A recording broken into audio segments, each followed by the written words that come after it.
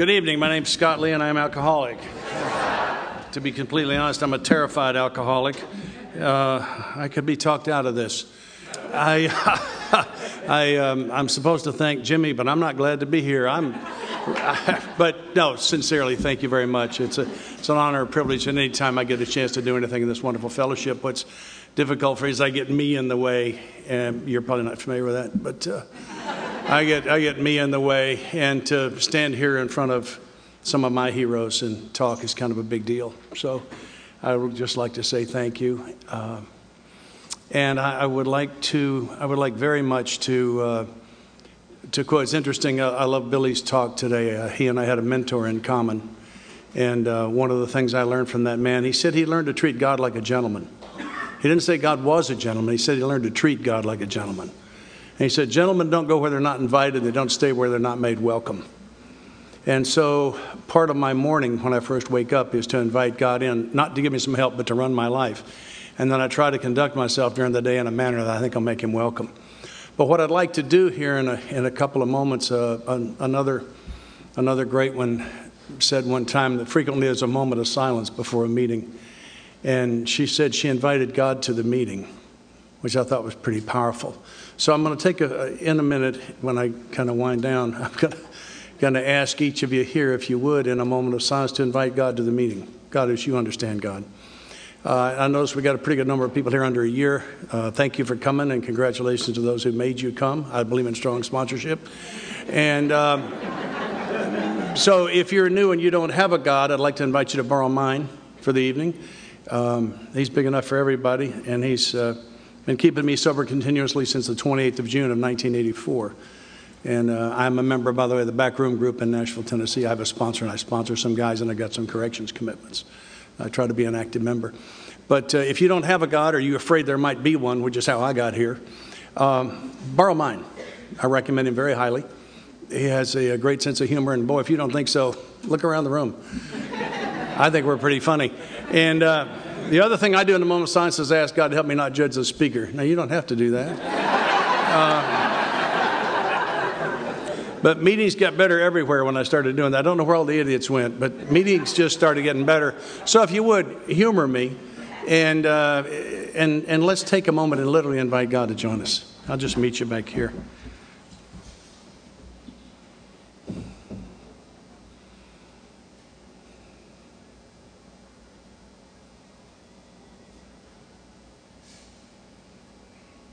Amen. Thank you.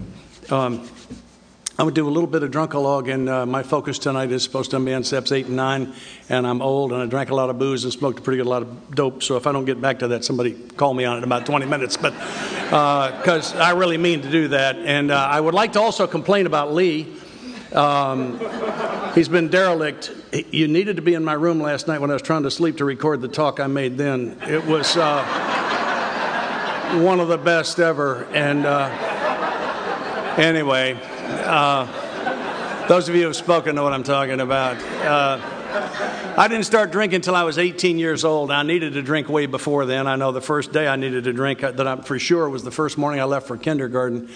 I could have used a double that morning, but it's not easy for a 6-year-old to get a double, so I just did without. And I was 18, and I was going through fraternity rush, and fraternity boys started drinking beer. I started drinking beer. I would have done anything they were doing because I wanted to be one of the guys, and I never felt like I was. And here was a chance. And they start drinking beer. I start drinking beer. I don't like the taste. I don't like the way the foam feels. I'm drinking beer, and I'm watching theirs. And as they get to the bottom of their first one, I get to the bottom of my first one. They order a second. I order a second. And by the time I got to the bottom of the second one, I got the magic that all alcoholics understand. And the earthlings don't understand it because it doesn't do that for them. And I didn't fly in from Nashville, by the way, to talk to you. I came to talk with you. So play with me. And I was suddenly taller. Who got taller when they drank? Jimmy? You too? Really? Really? Wow. That's powerful stuff, right? That wasn't 3-2 beer, was it? No. Okay. And better looking, right? Pimples fell right off. And expert on many subjects. Oh, now I understand. Why didn't I see it before? It's so clear. Yeah, brilliant philosopher. Right? Uh-huh. Fantastic dancer. Oh, we have dancers. Yes. Yes. Gentlemen, I could talk to the girls. Ladies, you could stand to listen to it. Right? Yeah. It worked for everybody. And I would have paid a high price for any one of those. And hadn't even got to the big one. The big one was, for the first time in my life, it was just okay. For the first time in my life, something deep inside me went, oh, and it was just okay. I was 18 years old the first time it was just okay. And I don't know how this happened to me. I have some theories, but it doesn't matter much. I don't know how it happened to me, but some time, by the time I was 5 or 6 years old, I had realized the single greatest truth my life was to know until I got to you, and that was that I'm not good enough. I'm one of the defective ones. There are things wrong with me that can't be fixed. And that was the truth in the core of my being. It made all my decisions. It made all of my choices. And I'm not only not good enough, but nothing I ever do will ever be good enough either. And I became an actor as a small boy. And my act is, I'm going to pretend to be the man that I think you want me to be. And you is defined as whichever people are in front of me right this second. I'm a different guy to everybody. I heard Dr. Paul say one time that he wasn't very impressed by schizophrenics. That's just two personalities. If he could have got down to two, he'd still be out there. And I got hundreds of personalities. And what I like to think of the end of my drinking, I got a customer in East Tennessee. It's a very religious guy. He knows a very religious Scot. I got a customer in Knoxville. It's a party on Friday night kind of guy. He knows a party on Friday night kind of Scot. The boys in the pool room where I buy my dope and drink my beer, and I got the family members, business partners, neighbors. Everyone knows a different Scot. And the greatest fear in my life is people from different parts of my life be at the same place, same time. How am I going to act? Because see, I'm acting all the time. I'm on yellow alert anytime I'm awake, hiding that great truth. Because I know that if you see through my act and see me like I see me, you won't want me around. Much together, people like you would not have a defective model like me around. And so I've been an actor all my life. And 2 beers later, I'm tall enough, smart enough, good looking enough, I can talk to the girls, expert on many subjects, fantastic dancer. And for the first time in my life, I transitioned from I'm terrified they're going to see through my act and not want me around to these turkeys are pretty lucky a cool guy like me is here. If you didn't recognize that, that's an entire psychic change. And I suspect that that's why Dr. Silkworth said that's what I had to have to get over my alcoholism, because that's what it gave me, was a badly needed entire psychic change. And I chased it hard after that. I zipped through a 4-year college and 5 years and 2 summer schools. I know you're here. Come on. These are my people. And joined the United States Air Force. I was to be in the cockpit for 5 years. It was a great privilege and honor. And I dishonored it. You know what I did. But you're all familiar with the Air Force's T-38. You may not know that you are, but you saw the movie Top Gun. Tom Cruise thought they were MiGs. It's that airplane. And I had the privilege of flying that thing. And it's high performance. That's afterburners, faster than the speed of sound. And this thing has a roll rate of 720 degrees a second. Yeah, twice around every second. Your eyeballs won't track that if you're sober. And a loop is the 360-degree turn through the vertical plane pulling positive G's. In this plane, you enter a loop at 10,000 feet at 500 knots, and you pull up at 5 G's.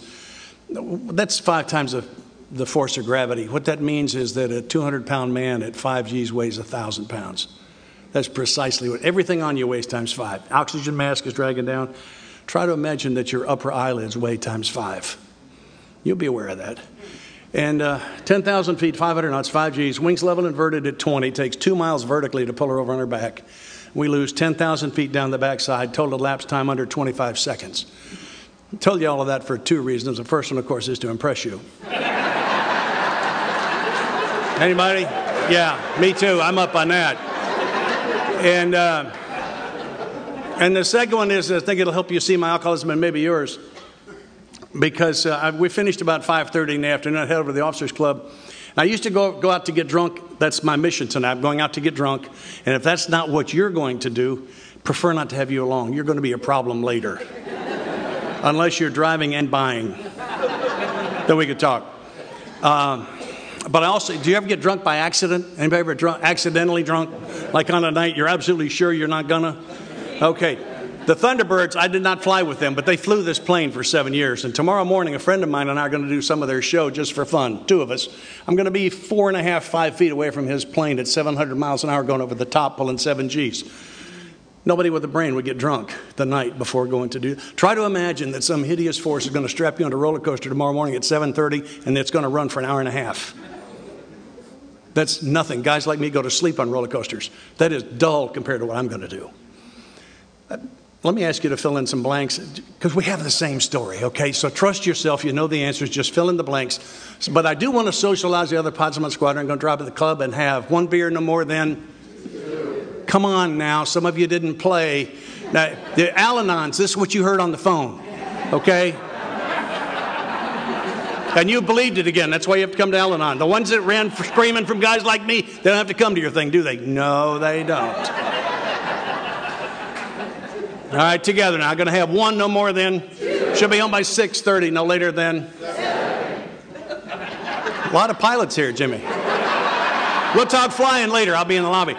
And but what happens is by the time the second, whatever it is, Jack and water tonight, you know, beer, whatever. By the time the second one hits bottom, I get the magic. And what I think happens is I changed my mind. Fred, I haven't seen you so long. Let's have a cold one. I'll watch 1 more quarter of the ball game. Okay, rack them up. We'll shoot a couple more games. I think I changed my mind. What really happened was I got this craving Dr. Silkworth talks about. And I don't know that. And I have another. And I don't get home by 6:30 or 7 with 1 or 2 of me. I leave the club at exactly 1 o'clock in the morning because they close.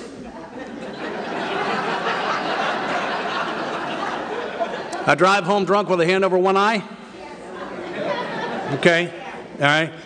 I walk in, my first wife rips into me. Quite a bit of information there. And I head into the bathroom for my after drinking chores. Yes, that's right. Yes. Who puked? Come on, at least one. Who puked? How about out your nose? Who nose puked? Yeah, did you? Okay. Come on, nose pukers, put them up. These are my people. These are my people. I don't know how the rest of these people got here. And who quit forever? Who did it in front of somebody? Who did it with one hand on the Bible in front of somebody? Who peed in a closet? Did you really? I never did that. I'm very embarrassed for you. I don't believe I would have told that myself. That's a big difference between a fist up and sharing at a meeting. You might want to consult your sponsor about the kind of things you talk about in a meeting. Very embarrassed for you. I will admit my first wife is still angry about that antique coffee table that used to be in the living room. Okay, I'll give you that. And I thought the 2 most important and creative inventions of the 20th century, both invented by alcoholics, for your information. One was that little half moon of carpet they put around the commode for you to kneel on. That was invented by one of our guys. You know, his knees were all torn up from that heart. And he said, we ought... And that soft commode seat you could rest your head on in between heaves there, you know. It's not as cold as a porcelain, but it sure is soft. Remember that? And they think we're not creative. And so I'm in there puking up my guts, quitting forever, right? And then I would pray the pre-AA prayer. I'm going to shorten up this part of my story just a little bit, but we're going to do it together. Okay, I'm going to do the first line, you're going to do the second. Remember, I got to set the scene again now. I'm on the prayer rug in the bathroom, right?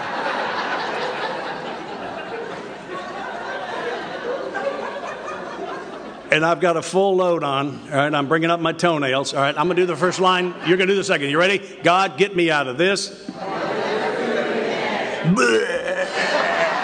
Which is alcoholic for amen. Is that right? You guys have peed in the closet? You know that's right.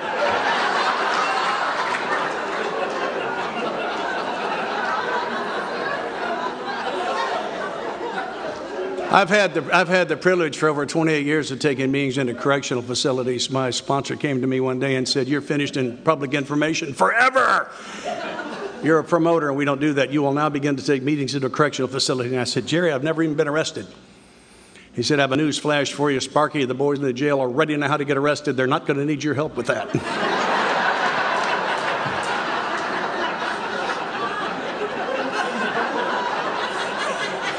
He was a hard man. We're going to talk about him some more.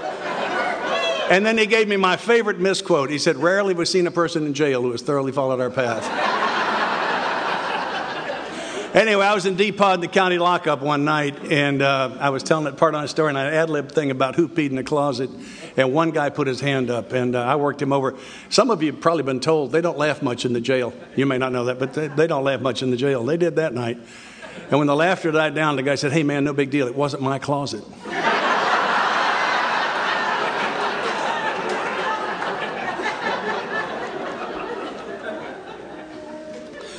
Anyway, I was to fly for 5 years, and I flew a 4-engine jet all over the world, and I've been drunk on 5 continents, and I don't know how many islands. And I spent a year in Southeast Asia. I flew the original side-firing gunship, and then I flew an intelligence mission that was classified, still classified above top secret. I found out kind of by mistake not too long ago. And I was so drunk at 4 o'clock one morning, taxiing my plane out, that I taxied off into the weeds off into the taxiway. And if there'd been a rock out there, a ditch, a stump, if there'd been a plane taxiing behind mine, if that had happened in front of the tower instead of a mile away at the far end, I'd still be in the military prison, because they didn't have alcoholism in the Air Force in 1967. And what a privilege it is for me to just stand here. So, I mean, that's what alcoholism does, isn't it? It has us disrespect the things we love the most and tear the hearts out of the people that care the most about us. The disease is greedy. Anyway, I resigned my commission. I walked away from my dream, and I got a job as a sales rep in the summer of 1984. The president of my company came to me one day and he said, you're going to treatment right now or you're fired. He was a great communicator. And June 28, 1984, it was my 41st birthday, and also my sobriety date. And I zipped through the 28-day treatment program in 6 weeks flat. And I've always picked things up quickly. And I finally figured out that college gave me that diploma because they figured out I was going to keep coming back. Give him one of these, he'll be gone. He's contagious. Get him out of here. And I'm going to skip some parts I usually tell in my story because I want to get to the steps, but I need to lay the groundwork. And I get back to Nashville, and I completed an alleged 4th step. I'd like to recommend the actual 4th step. Very nice job on that. This is the AARP version of the big book, if you don't recognize it. And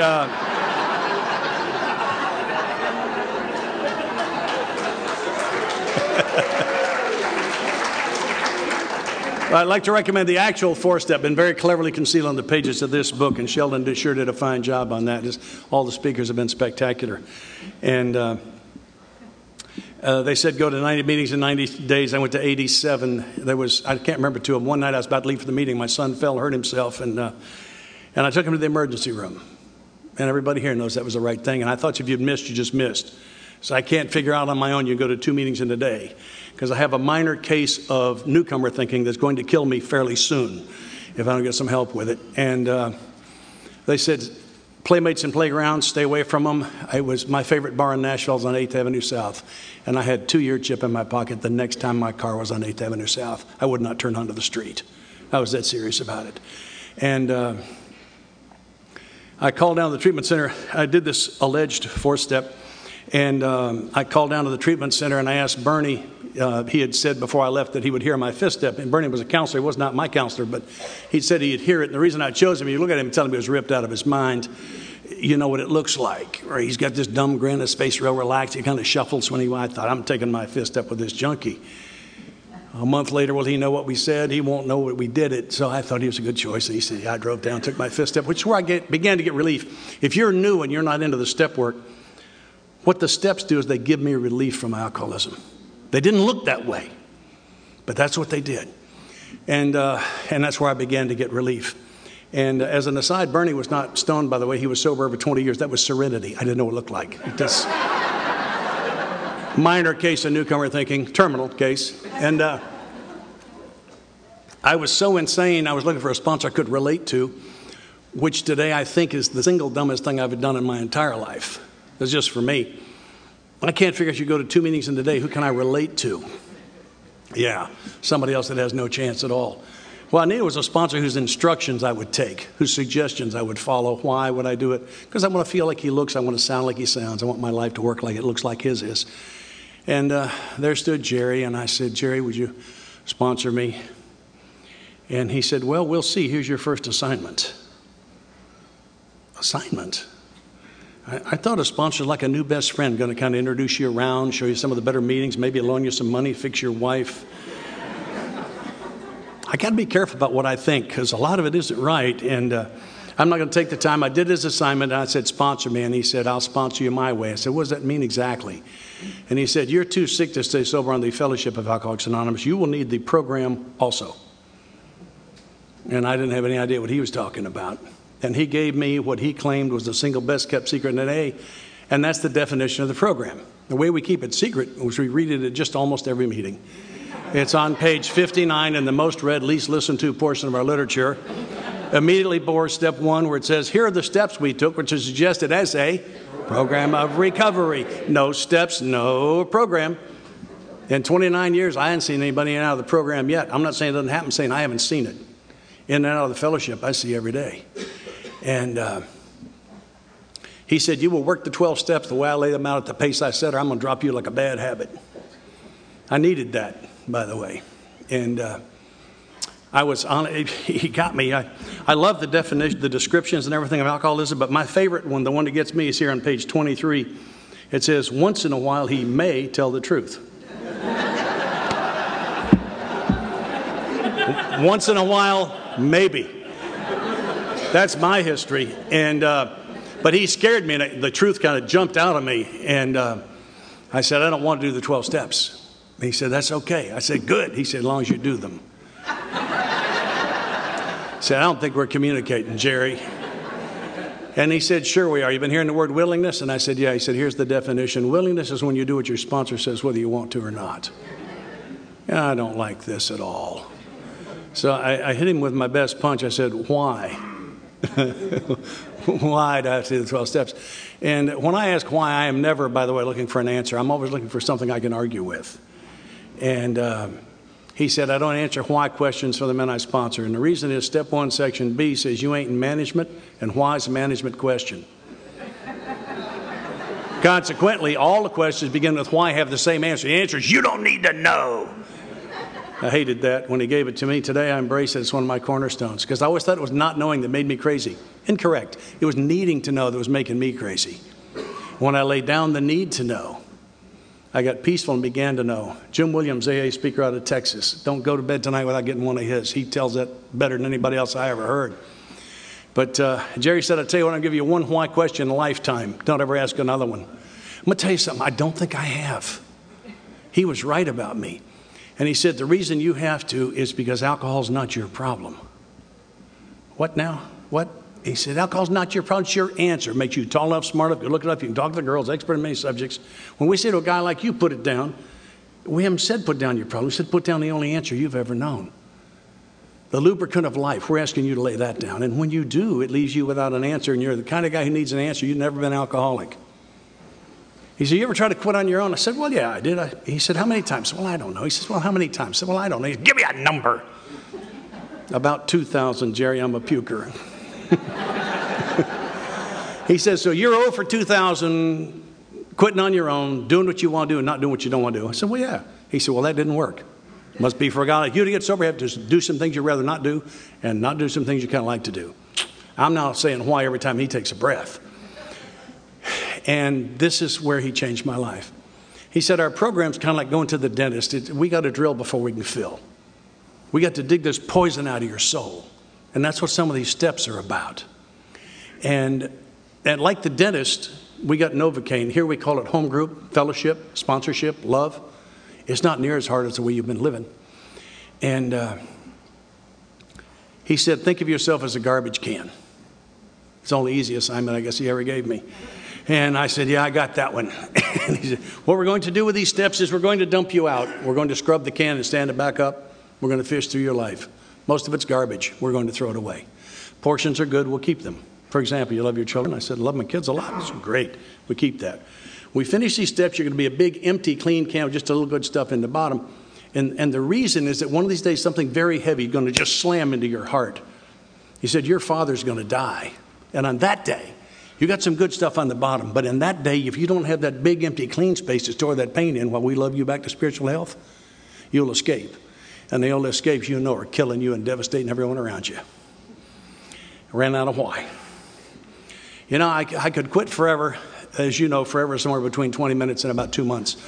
And don't talk to the earthlings about forever. It would terrify you how long they think it is. We know it's rarely more than a quarter.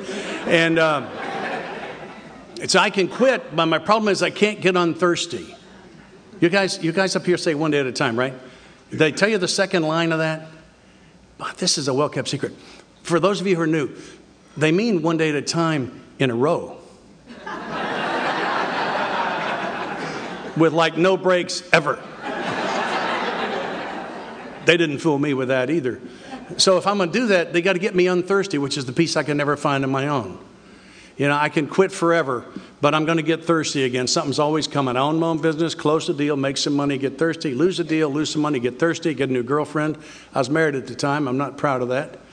It's been a continuing problem for me, but it's the truth. Get a new girlfriend, get thirsty, get a new convertible, get a new boat. Oh, man, are the big one hits. Redskins play the Cowboys on Monday night. I'm going to get thirsty. So if I'm going to do this one day at a time in a row, they got to get me unthirsty, the peace I could never find on my own. And I'd like to quote what is for me the most powerful promise in our book, and it's on page 60. It's the first line. It says 12. Having had a spiritual awakening as the result of these steps. I hear it read a result. It's not what mine says. It says the, that's singular. Promise me one thing. A spiritual awakening as the result of these steps. It's been my experience that spiritually awakened alcoholics do not drink beverage alcohol, and they don't get thirsty. Ever. No matter what. And this is a horror story. I'll tell it quickly. It has a happy ending. My daughter shot herself in the head. And we rushed to Vanderbilt Hospital. Hours later, we found her the next morning. They told us for the first four days that she would not live, and I didn't say may. And 4 days is a long time. I'm sitting in my baby's bed, and I'm holding her hand. She's conscious now. She's got a breathing tube in, and I didn't want to think about what she looked like. And she can't talk because of the breathing tube, but she can squeeze your hand once for yes and twice for no. She didn't want to die anymore. And 4 days is a long time. And I believe if I had not allowed that man to coach me through those 12 steps and had a spiritual awakening as the result, I would have committed first-degree murder that week. And the story would not have the happy ending. My daughter sends you love. They cured her headaches 2 summers ago. That was 1993 when she shot herself. She would not take pain medication because of our family history. Quite a girl. And she and her husband presented us with a granddaughter 7 years ago. And fabulous story, yeah.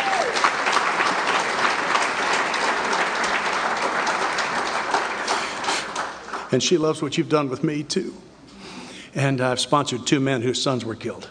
Yeah, if you've thought about it, you expect to bury your parents and you're even money on your spouse, and nobody's prepared to bury their kids. It's the hardest thing you can do. And I've watched 2 men do it, bury their only sons, 2 of them, and not only not drink, but not get thirsty. Grieve beyond anything I can imagine, on the floor screaming. Nothing I can imagine. Thirsty? Didn't happen. Didn't happen. I'm a firm believer in this thing. I've seen it work so many times so well. Anyway, Jerry insisted I was going to do these 12 steps, and he did it by assignment, and he kept me moving. And I believe in that. I needed to take the medicine.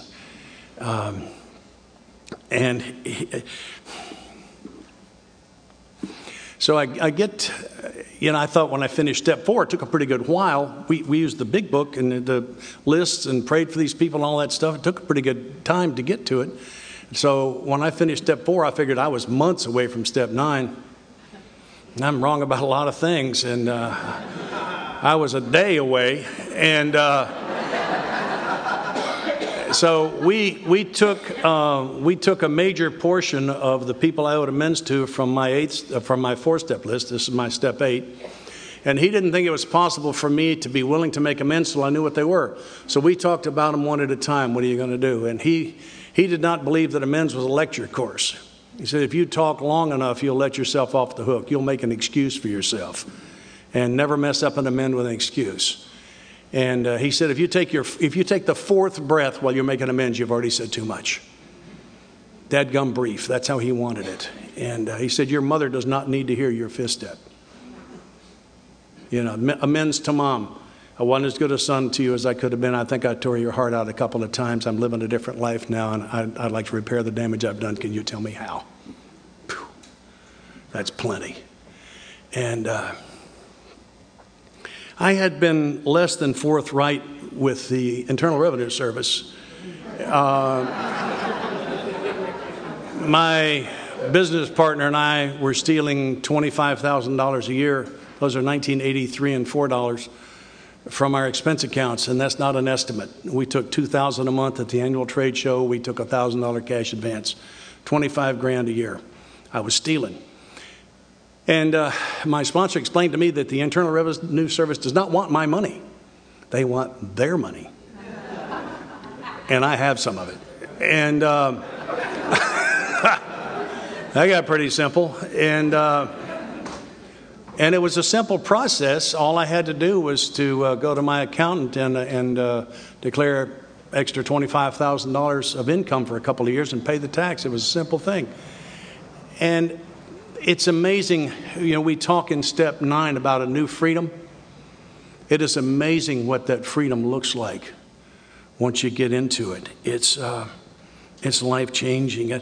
I hear people say, turn it over to God. And I think about, I figured out some time ago for me what that means. What am I actually turning over? And the answer is I'm turning over the result. That's when I have to turn it over to God. That's when I'm having to turn over. I had an experience. I moved out of the home my first wife and I were living in when I was sober 6 years. And I didn't know what to do. What had happened was that I did the steps and I got free. And I got my innocence back. And she used to control me with my guilt. And she was tearing me up one more time. And I'm standing there listening to that screaming. And I got this moment of clarity. And I realized I'm just before hitting her. I've never hit a woman. And I'm 6 feet and 210, and she's 5'5" and about 100, and I'm just before giving her a straight right to the face. And when she goes down, I'm going with her. She is on the way to the hospital. I am on the way to the jail. It's a bad plan. And I worked it out all by myself. And it's a good thing wasn't anybody else there. And I did about face while she was screaming when I got in the car and drove away, started looking for an apartment. 48 hours later, I moved. And I did not know what to do. I didn't believe in divorce, and I also knew if I lived with her, she was going to keep that up, and one of these days I was going to lose it and hit her. And I just didn't know what to do. And I prayed about it, and don't ask you to believe this came from God. I want you to know that I believe it did. And what I got was a gift.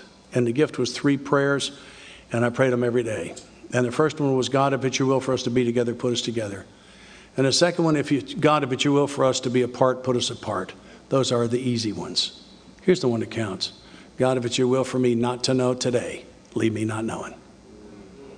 That's the one. That's the one. If it's your will for me not to know today, leave me not knowing. And I was able to pray that every day and mean it. And my sponsor defined serenity. He said, serenity isn't freedom from the storm. Serenity is peace in the midst of the storm. And the only way I can have that is to give up my need to manage the storm. And the only way I can do that is to know the manager of all storms. And so I was at peace, and I didn't know. And I didn't know for almost 2 years. And then one day I knew. And that's kind of how those things happen. This day at a time thing is, you know, I first saw the slogans, I kind of blew them off. Yeah, one day at a time. Yeah, it means don't drink today. Yeah, sure it does. But it also, for me, means live only in this day. I cannot afford the price of reaching far enough into the past or far enough into the future and bring enough pain and hell and devastation and I don't know and what if they and all that and drag that into today. I can make today so bad I can't stand it. And if I do that, I will either blow my brains out or I will drink again. Because those are the only escapes I know. And so the secret for me is to be here. One of my teachers pointed out some time ago and how it works. It says there's one who has all power, that one is God. May you find him now. The now isn't when I find God, it's where. That my God is the God of right now. And I believe that he will hold one of my hands while my sponsor holds the others while we go into my past to do step work. That's been my experience. He will do that. When I go into the future, I go alone. And I'm in bad company alone. And the magic for me is to actually use the word today as much as I can. I'm in a pretty interesting situation right now financially. You understand what that means? Yeah, okay. And so the question for me isn't, what am I going to do with my finances? The question is, what am I going to do about them today? I have to stick the word today on the tail end of all the garbage that rattles around in my head. My disease is not creative. It hits me with the same old garbage, and it tries to take me out of today. And when I stick the word today on the end of that stuff that rattles around in here, it helps me a lot. I've given this assignment to the men I sponsor. I've given it to myself twice in the last 4 years, and that's to write the word today with a Sharpie, big. One on the mirror where I shave, one on the underwear in the underwear drawer, one on the socks, one on the dashboard of my car, screensaver on my computer, the word today, and say it as much as I can, the word today, not just in my speech, but also in my thoughts and in my prayers. And I got to quit trying to fix the rest of my life. I'm no good at it. I'd like to read the first couple of sentences in the chapter figuring it all out, but we don't have that chapter, so I'm not going to be able to do that. Which leads me to believe that it may not be my job to figure it all out, because that's what makes me crazy, is trying to figure it all out. And all the good questions for me contain the word today, and all the good answers contain the word today.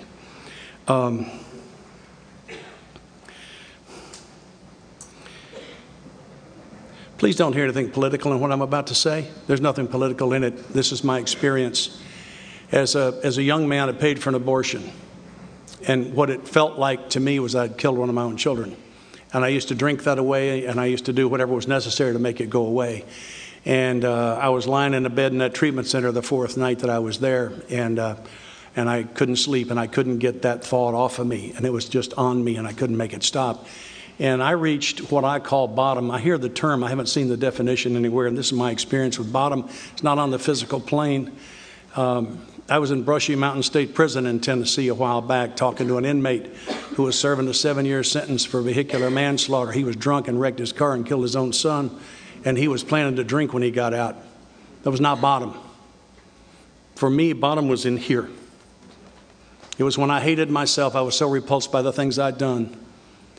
The weight of the guilt was so heavy on my soul that I would have paid any price to get out from under it. I can't say it. There aren't words for what that was. And at that point, my soul screamed for forgiveness and got it. I had a white light experience. Suddenly, there was this white light, and this weight left my body, and there was this marvelous feeling all over me, and I lay in the presence of infinite love. And I knew at that moment that there was a God, that God had the power to forgive me, and I was forgiven. With my eyes closed, I could see that room better than I could see this one. It was an unbelievable experience. It was just, I don't have words for it. And that's what I was thinking about when I screamed for forgiveness, was that I had killed that child. And I get to step 8, and I owe amends to an unborn child. I didn't think it could be done. I have been blessed to be in the hands of big book people since my earliest days. This is page 83. Some people cannot be seen. We send them an honest letter. And I was shown how to write that letter. And it was a fascinating process, and this is my experience. In step 4, there's some writing, but I don't know that the writing has a lot of effect. I think the observations or considerations the book calls for and the prayers are life-changing. I know that the writing has a lot of effect. My experience with this letter was that the writing didn't have a lot of effect, but the tears were cleansing. And I was instructed to write until I could cry. And as soon as the tears began to flow, I was to lay my pen down. And I had a spiritual advisor. It was not my sponsor. I had a spiritual advisor who was taking me through this, who would prayerfully hold the space while I did it. And as soon as I could cry, I was to lay the pen down and cry as long as I could. I had been taught to cry by a member of my home group. I was a very masculine man. I was sober a year, and I'm watching this guy crying almost every meeting. And I finally said, very masculine. He's a drummer, and you would know the name of the band if I said it. And I said to him one day, Tony, tell me about the tears. And he said, somebody says something beautiful in the meeting, it touches my heart, and I weep, and it feels so good. And I said, I can't cry. He said, I'll teach you. It took me a year to get the first tear out, and I've learned to cry, and I wouldn't take anything for it. Part of my journey here is I'm journeying into becoming who I've always really been, to carve away this garbage that's been in me, to dig, as Jerry said, to dig the poison out of my soul, so I can find out who I've always really been, because I got no idea. Because I've had up so many masks for so long, I don't have any idea who I am. And so it was necessary for me to learn to cry. I will offer now to teach you to cry. I'm not kidding. I typed it up. I got them right here. I must warn you, gentlemen, If you cry at appropriate times and places, you'll attract a lot of women.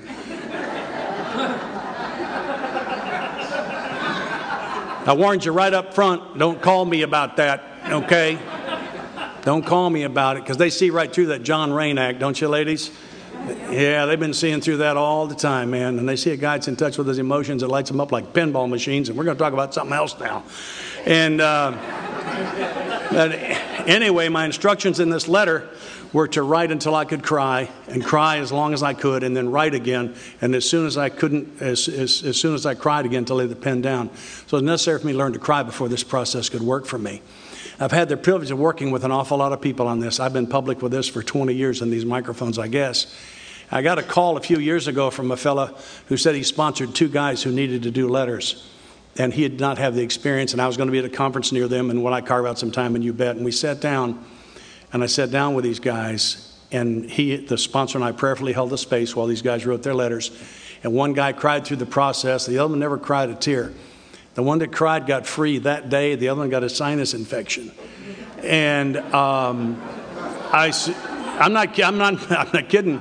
And I gave them this how to cry thing. They took it back with me, called me 3 months later, said, the guy learned to cry. We did it again. He got free. And that was what convinced me that it is in that fact on that particular type of amend. And that's, I've been talking about an unborn child. As a grandparent, anybody that's gone to the other side, we can get free. Don't doubt the power here. We have tapped a power vastly beyond anything I can even imagine. And to be stronger than that. I got free. And I wrote what I have, my experience on this letter is on the other side of this crying thing, and I'm not kidding, they're right there. If you want one, you're welcome to it. I made amends to my children. My children are both, I call them alleged adults. And I sat down with them separately and told them briefly what I thought I was derelict in and asked how I could make it right. And we finished. And I went from there for a pretty good period of time making what I call living amends.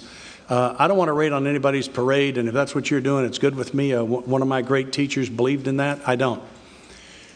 I believe today the fact that I'm trying to be the best dad for them that I can isn't 9-step work, it's 12. It's the principles in all my affairs.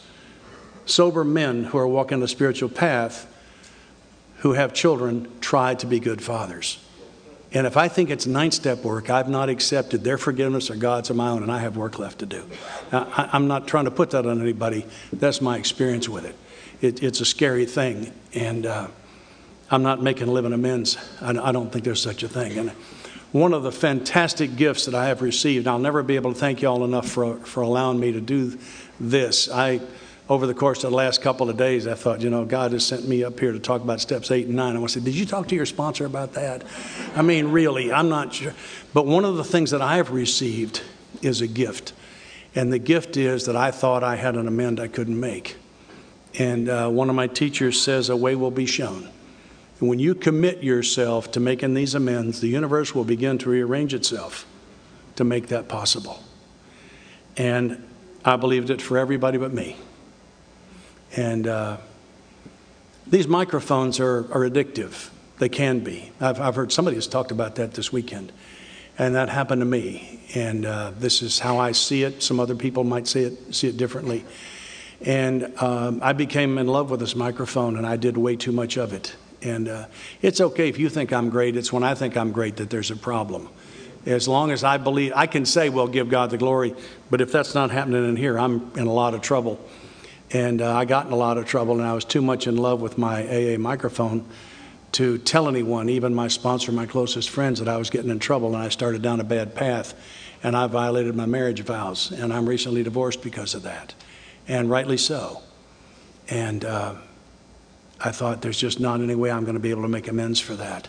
And I've been praying about it just since I've started praying about this talk, which has started about 2 weeks ago. Because I knew I was going to be standing here in front of a couple of my heroes, a couple of my great teachers, and trying to get me out of the way and to make me an open channel.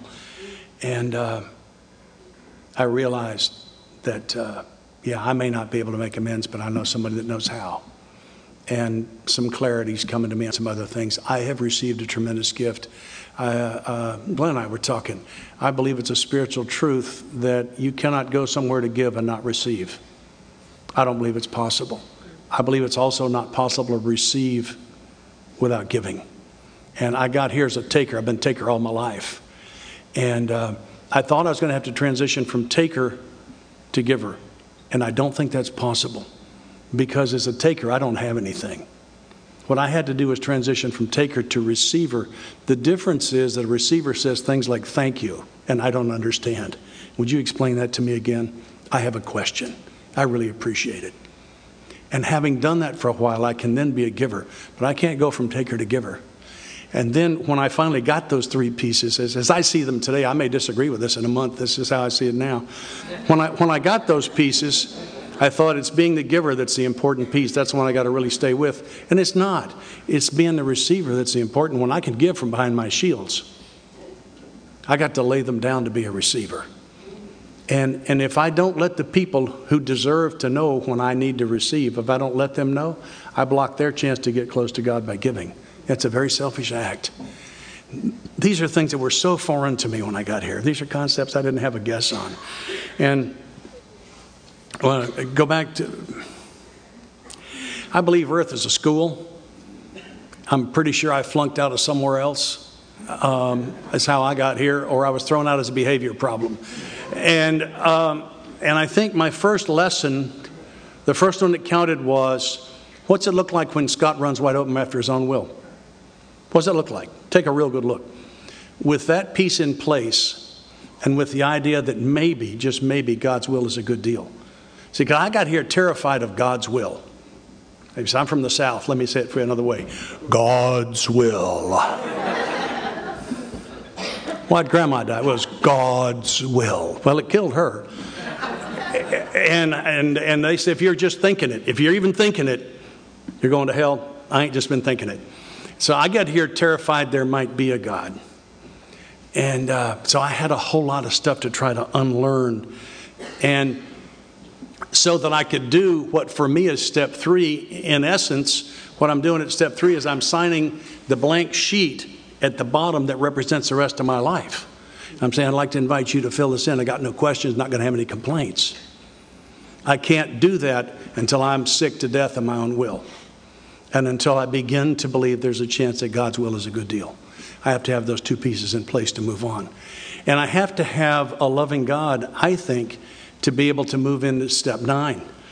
How in the world am I going to be able to face these people if I don't have a God that's strong enough? And as Joe said it so beautifully, if you're going to have a real God, you got to treat him like he's real. If you want him to be real in your life, you got to treat him like he's real. And I had an experience. I have to be really careful. I don't want anyone to be able to figure out who this guy is. Many years ago, I had a very close friend who was a special forces guy. I'm a Vietnam guy. This guy was on the ground in Laos and took the hill tribesmen from crossbows to M16s and led them in combat for a couple years. He has no idea how many times he's killed with his hands. And he did something that he shouldn't have done, and I knew about it. And drunk one night, I said something about it, and it got back to him. And I lied my way out of it. And then I get sober, and I owe this guy an amend.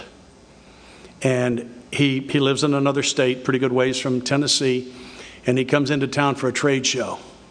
And I realize what I got to do, and I ask God to come with me. Because I'm going to walk into this man's hotel room. He has no idea. I'm going to walk into this man's hotel room, and if this man makes the choice to kill me, I will die in that hotel room in the next few minutes. And there's nothing I can do that will stop it, because that's who he is. And I ask God to go with me. You know, they tell me if I want to strengthen a muscle, I should use it. I claim I want to strengthen my faith. Welcome to step 9. Here's a chance to do it. And I went into that hotel room and I said, I got to tell you what happened. And I told him. A year later, my wife and I were guests in his home. You know, it's amazing how some people can receive us. When we take God with us, stuff just falls down in front of us. And a way will be shown. And I think I'm in the process of having a way being shown to me right now. You know, our entire fellowship is based on one man's 8th step. We're here. I have the privilege of talking in jails and treatment centers pretty often. I like to tell them, I can tell you exactly what you got to do to get sober and stay that way. I can tell you exactly what it is. It's whatever it is you ain't willing to do. That's what you're going to have to do. And Dr. Bob was not willing to tell people he was an alcoholic and make amends. And he drank again. And then he got up in the morning, I believe, of June the 10th, and had a couple of beers to steady his hand so that he could go do surgery, and then he disappeared, and they thought he was drinking. And what had happened was he had the willingness to do that last thing. And for him, that last thing was step 8, was the willingness, and then to go ahead and make those amends. And I believe we're all here because of that. Without his 8th step, we're not here. What a powerful, powerful thing. I want to share a couple of more experiences with you. I have permission to tell any story I tell that includes somebody else. And I sponsor a fella who got a phone call from the IRS one day, and they said, it was a Friday, they said, we'd like you to be in our office next Tuesday morning at 10 o'clock, and if that's a problem with your schedule, we'd like to suggest you change your schedule. And so it was easy for him to get there. All he did was climb over the seat because he was living in the back seat of a borrowed car. And they said he owed him $167,000. And I was sponsoring this guy, and he said, what should I do? And I said, treat God like he's real. I said, the next time you go into that office, you get up in the morning, you invite God to go with you. You hold the door for him, get out to the car, open the passenger door. If there's stuff in the seat, move it. Invite him in, close the door. He said he and God walked into that guy's office, and there were 2 chairs on his side of the desk, and he knew he was going to win. And 6 months later, they wrote him a check for $1,200.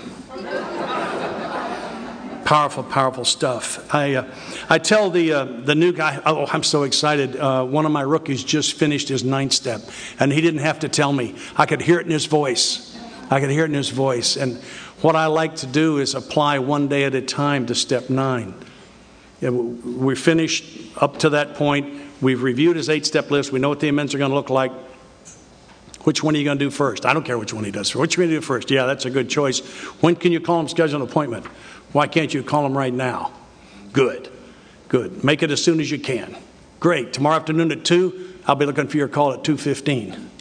2:15 tomorrow afternoon. How'd it go? Oh, they didn't remember who you were? Well, don't worry about it.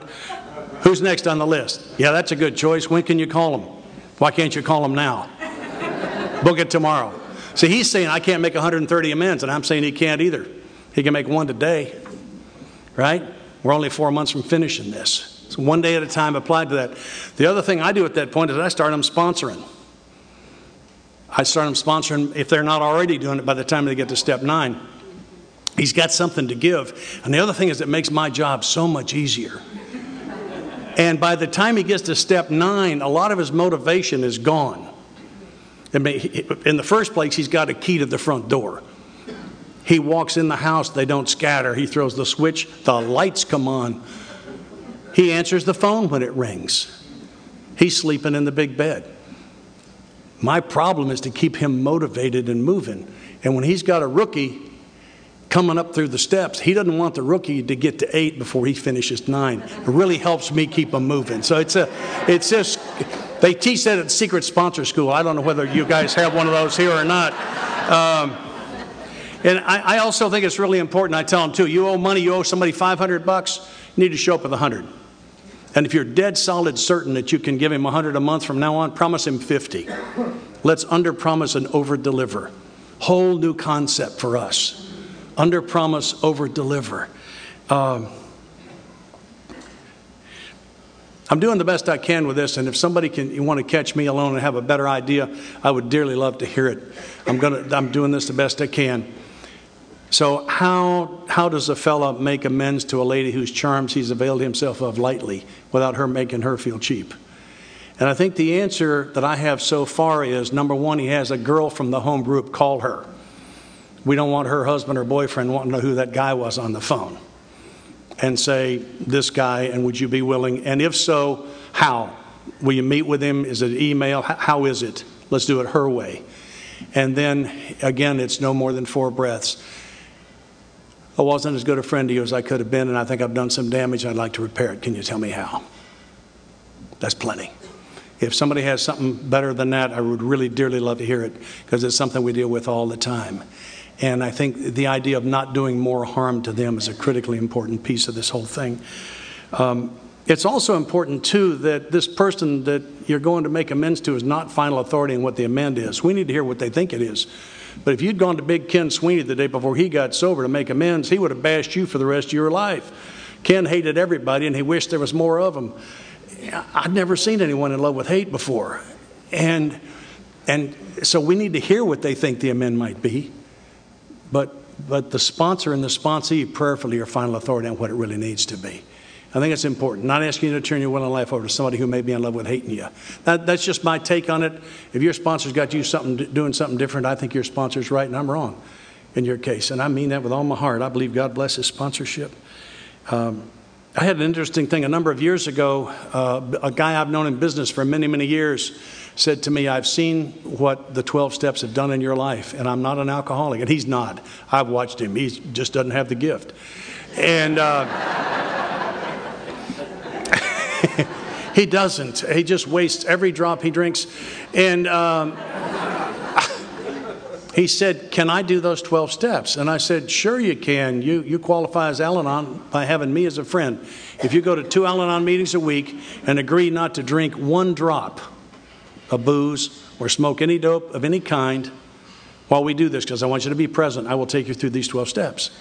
And what a fabulous experience it was for both of us. And a fascinating thing, we get to step 9, and he finds a lady like I just described, and discovers a daughter and 2 grandchildren. And they are today a family.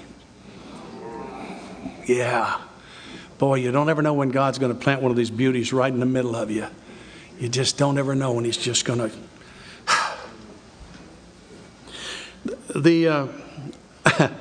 I love the 9-step promises. There was a misread at one of the groups in Nashville a while back. There was somebody handed the 9-step. We read them as part of the opening in a lot of meetings. And somebody handed them to a girl who was still in treatment. And she read, "Fear of people and of economic insecurity will level us."